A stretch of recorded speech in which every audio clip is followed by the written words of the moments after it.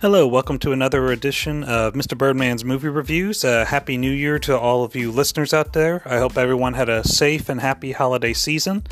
And today's episode, we're going to be doing a recap of Season 3. It was definitely a short but sweet season. Y'all have definitely been patient as these episodes have been coming out a little bit more slowly as they were in Season 3. Good news, as of this episode, we're 30 plays away from reaching 1,000. So that's definitely going to be a huge milestone. Hopefully in Season 4 we'll be able to reach that particular mark fairly shortly. So what I was thinking of for today's episode is just going to be doing a recap on Season 3, going over the episodes that were done during the season and see if my opinion has changed or maybe there were any thoughts that I might have overlooked in the previous ones. So with that said, here we go. So the first episode that was done of the season was Full House. It was a retrospective on Full House. It was actually the most played episode of the season with about 53 plays. As of this recording, it is in the top 5 of most played episodes. It certainly was the longest episode of the season, coming in at just a little over 30 minutes. When it comes to a show like Full House, it's amazing how a show that celebrated 35 years in 2022 is still popular. And it's amazing how this show is just being passed down from generation to generation. And it certainly belongs in a good category of shows. The reason I say that is because whenever a television show does end, it does enter syndication for a few years. And then shows just tend to fade out or don't really last as long in terms of syndication. Full House, however, has been in syndication as long as I've since watched it, which was probably around like 97 or 98. And I've noticed that when it comes to Full House, it's been in syndication on various networks. For cable, it was at TBS and WGN America. And then as I got older, it was on Nick at Night, it was on CMT, and it was even on the Hallmark Channel for a short period of time. And just recently, it was in syndication on GAC, the Great American Channel, which is kind of like a Hallmark-esque channel.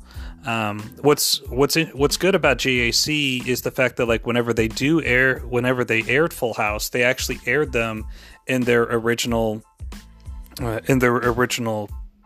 time frame, I guess, because whenever it was on the other networks that I mentioned, they would always have to cut out a scene or two just for time purposes.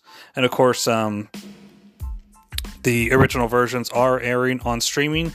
As of this recording, I believe that the series is airing on HBO Max.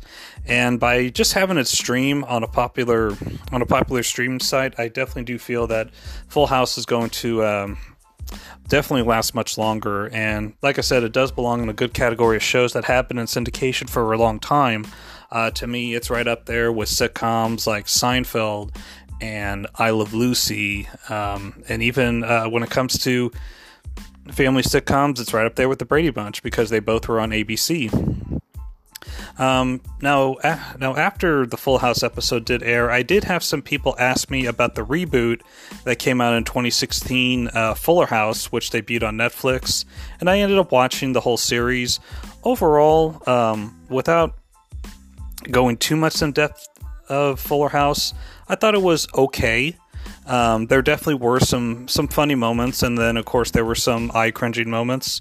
I definitely feel that Fuller House was part of that reboot trend that was going on in the early to mid 2010s.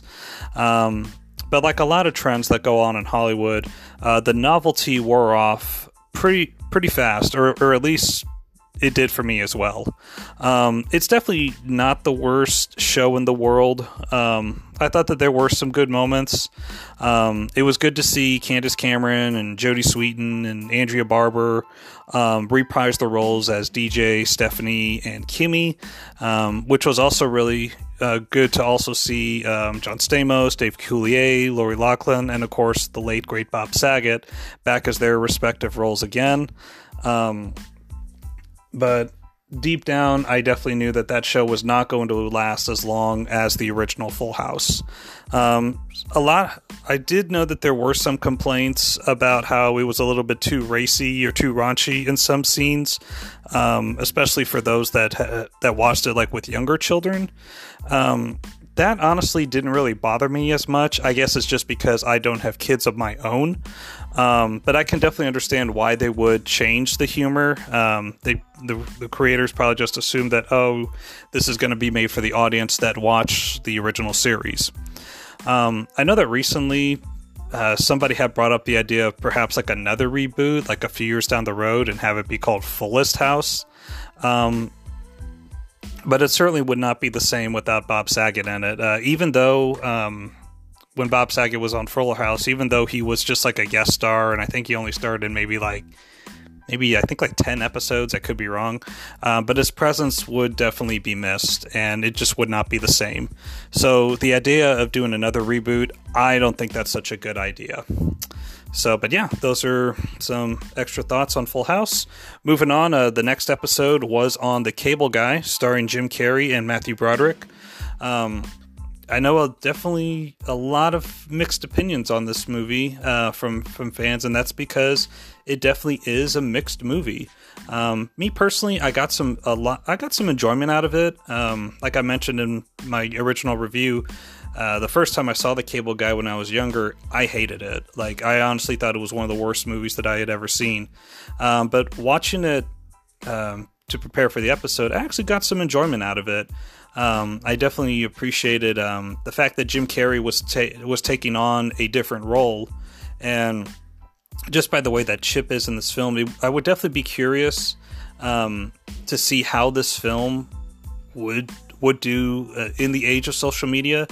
I definitely do feel that it is an overlooked film, and it's one of those rare moments, at least for me as a film critic, where like my opinion has gone from bad. From thinking that a film is bad to actually thinking it's good. Usually it's the opposite. But I would definitely put it in my top 5 Jim Carrey movies. It definitely did take me back to when Jim Carrey was at his peak in the 90s. I definitely felt like being a kid again, where it seemed like he could do no wrong in terms of film. So it was definitely a good way to recapture that. The next episode was My Best Friend's Wedding. I definitely really enjoyed watching this movie. I thought it was really funny. I thought it was really clever in the writing. I can definitely see and appreciate why Julia Roberts was the it girl of the 1990s. She just has that charisma and charm and attractiveness. How could you not like Julia Roberts? I definitely would say that it is in the top. Me personally, I would probably put it on a list of like the top 10 films set in Chicago. Go White Sox. It was nice to see a film where the main character didn't win at the end. Well, sort of. There still is a positive message at the end of the film, how, like if a relationship or a potential relationship doesn't work out, then it's okay. Life goes on. When I was watching this, I was just amazed at how, art definitely imitated life. Because right around the time when I was preparing and watching this for this review, I myself was definitely in the midst of taking a dating break. So that was definitely something that I got a lot out of. And it's always amazing how when it comes to watching a movie, especially like a romantic comedy or any type of comedy in general, just any type of movie in general, it's just amazing how timing is everything, and you have to be in the right mood, in the right mindset to watch a particular film. So yeah, those are extra thoughts on My Best Friend's Wedding. The next episode was Planes, Trains, and Automobiles. It definitely was the shortest review of the season. I certainly have much more appreciation for it now than when I watched it the first time. And the reason that this review was definitely the shortest is because, well, it is a short film. I think with credits, it comes in at about 92 minutes. But honestly, it feels like no time passed at all. Like the film was Oh gosh, like this film was so well put together, and the timing, and it was in like that tightness, like you can just feel that no time passes by.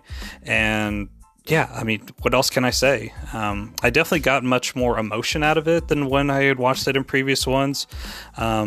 It's definitely a film that makes you appreciate for what you have in life, and it also inspires you to do good for others, even if they drive you crazy, much like how much Dell drove Neil crazy. But yeah, those are my thoughts on Planes, Trains, and Automobiles. And last but not least, we had Batman Returns for the Christmas episode.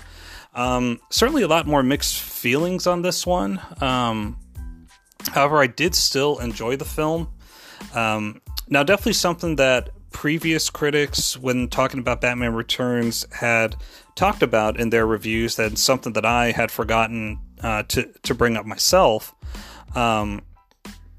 was the fact that, you know, there was a couple of scenes where it seemed as if, like, you know, Batman was killing people. Like, there's a scene where he's driving in the Batmobile, he turns the Batmobile around, and there's a clown that's like spitting out fire.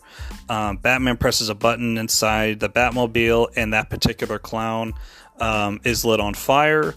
Then there's also another scene where Batman's walking down and he encounters that big clown, and the clown's like, "Go ahead and hit me." And so Batman punches him, the clown laughs, and then Batman looks down, and Batman has put, like, you know, some dynamite on him. Batman gives him a smile, throws him to the ground, and then boom, the dynamite blows up, and it's implied that Batman killed the guy. So in the early comics, Batman did use a gun to take down the criminals, and there's this rule of Batman lore that Batman doesn't kill people because his parents were killed by a gunman. To paraphrase the Nostalgia Critic, when he reviewed Batman Returns a few years ago, he said, "Do whatever matches the version, or depending on how dark the version of Batman is." Now, would a Batman in, let's say, one of the Joel Schumacher films kill somebody? Probably not. Could we see, like, you know, the Ben Affleck rendition of Batman? Possibly. With the most recent version, Robert Pattinson? Probably not. I don't think so. But yeah, like I said, do whatever matches the version. The thing that I feel that boggled down Batman Returns to me was that there were just way too many subplots. You know, there's a subplot of Max Schreck, like, you know, wanting to have the power plant build. There's a subplot about, you know, Penguin running for mayor. There's a subplot about Penguin sabotaging the Batmobile, and so on. I definitely really enjoyed the chemistry between Batman and Catwoman in this one. And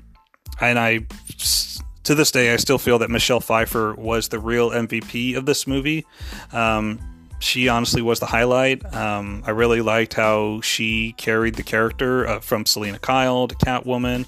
And honestly, it goes without saying, Michelle Pfeiffer is a timeless beauty. I had a crush on her when I watched this at 11 years old, and I still have a crush on her to this day. How funny would that be if Michelle Pfeiffer was listening to this? But I still love how the ending makes me feel that even though in darkest moments, you know, there's still always that hope that things are going to be okay. And we must always continue to do what's right. So yeah, that's some other later thoughts on Batman Returns. Some other thoughts here. You know, you might be wondering, hey, you know, why was this shorter season than in previous ones? Like, you know, hey, what's going on here? Well, just to let y'all know, as Mr. Birdman, I am okay. Definitely had a lot of progress in my life. Did a lot of closure in 2022. I made peace with what happened to me in my past. Did a lot of growth. I feel was able to, you know, say goodbye to certain things, certain thoughts and viewpoints. Like I mentioned in a prior episode, my grandfather had passed away, so I spent that time to process his passing. My mom was very kind enough to give me his naval hat when he served in the Navy, and that is actually propped up in my bedroom. So now every time I look at it, I can think of Grandpa. So And the other thing that I've done in the past is because I've fallen into a habit sometimes of saying that I will review a movie and then I end up not reviewing it. And this is the reason why. Usually it's because I can't, or I don't have enough notes for a single episode. So with that said, there have been a couple of what we would say lost episodes, so to speak. So back in season 2, at the start of season 2, I did a poll. I wanted to try and do like a poll, like, to have the fans decide, which episode they would like to see next. So it was between Home Alone 3 and the other one was like an obscure independent comedy called One Night at McCool's. As expected, Home Alone 3 won the poll. It was a landslide victory, as they say in politics. So for those who don't know, One Night at McCool's is like this independent comedy, and it's about these three men who all have the same crush on this one woman. And so throughout the film, you get to hear their different perspectives on said woman. And it's kind of like a cross between There's Something About Mary and Rashomon or Rashomon, in which like you see and hear like these different perspectives, and it does give the actors, a chance to stretch their acting chops. Because in one story, they can be seen as the nice guy, but yet in another one, when someone else is telling the story, they could be seen as a total douchebag. I was able to watch this film back in 2021, and to be honest, I thought that the film was very underwhelming. I was like, this film is really not that funny. The only positive that I could say about it was the main actress, who was Liv Tyler, was nice to look at. And when that's all that you can say about a film is that the actress is nice to look at, there's nothing there. But I guess that is the process of growing up. Because the first time I did see One Night at McCool's, I was about maybe 13 years old. And of course, as time goes on, in the span of 20 years, your views change and how we process things change. A film that you may have loved as a child, you may think and watch it as an adult and think it's a piece of crap. Or a film that, like, you thought as a kid, you thought that it was going to be completely stupid, and you watch it as an adult and you're like, I really like this movie. It actually is not that bad. So it's just all about timing. It's all about perception. Those are my recap thoughts on season 3. Here's to a good season 4 and an excellent 2023. I'll see you in the next episode. This is Mr. Birdman signing out.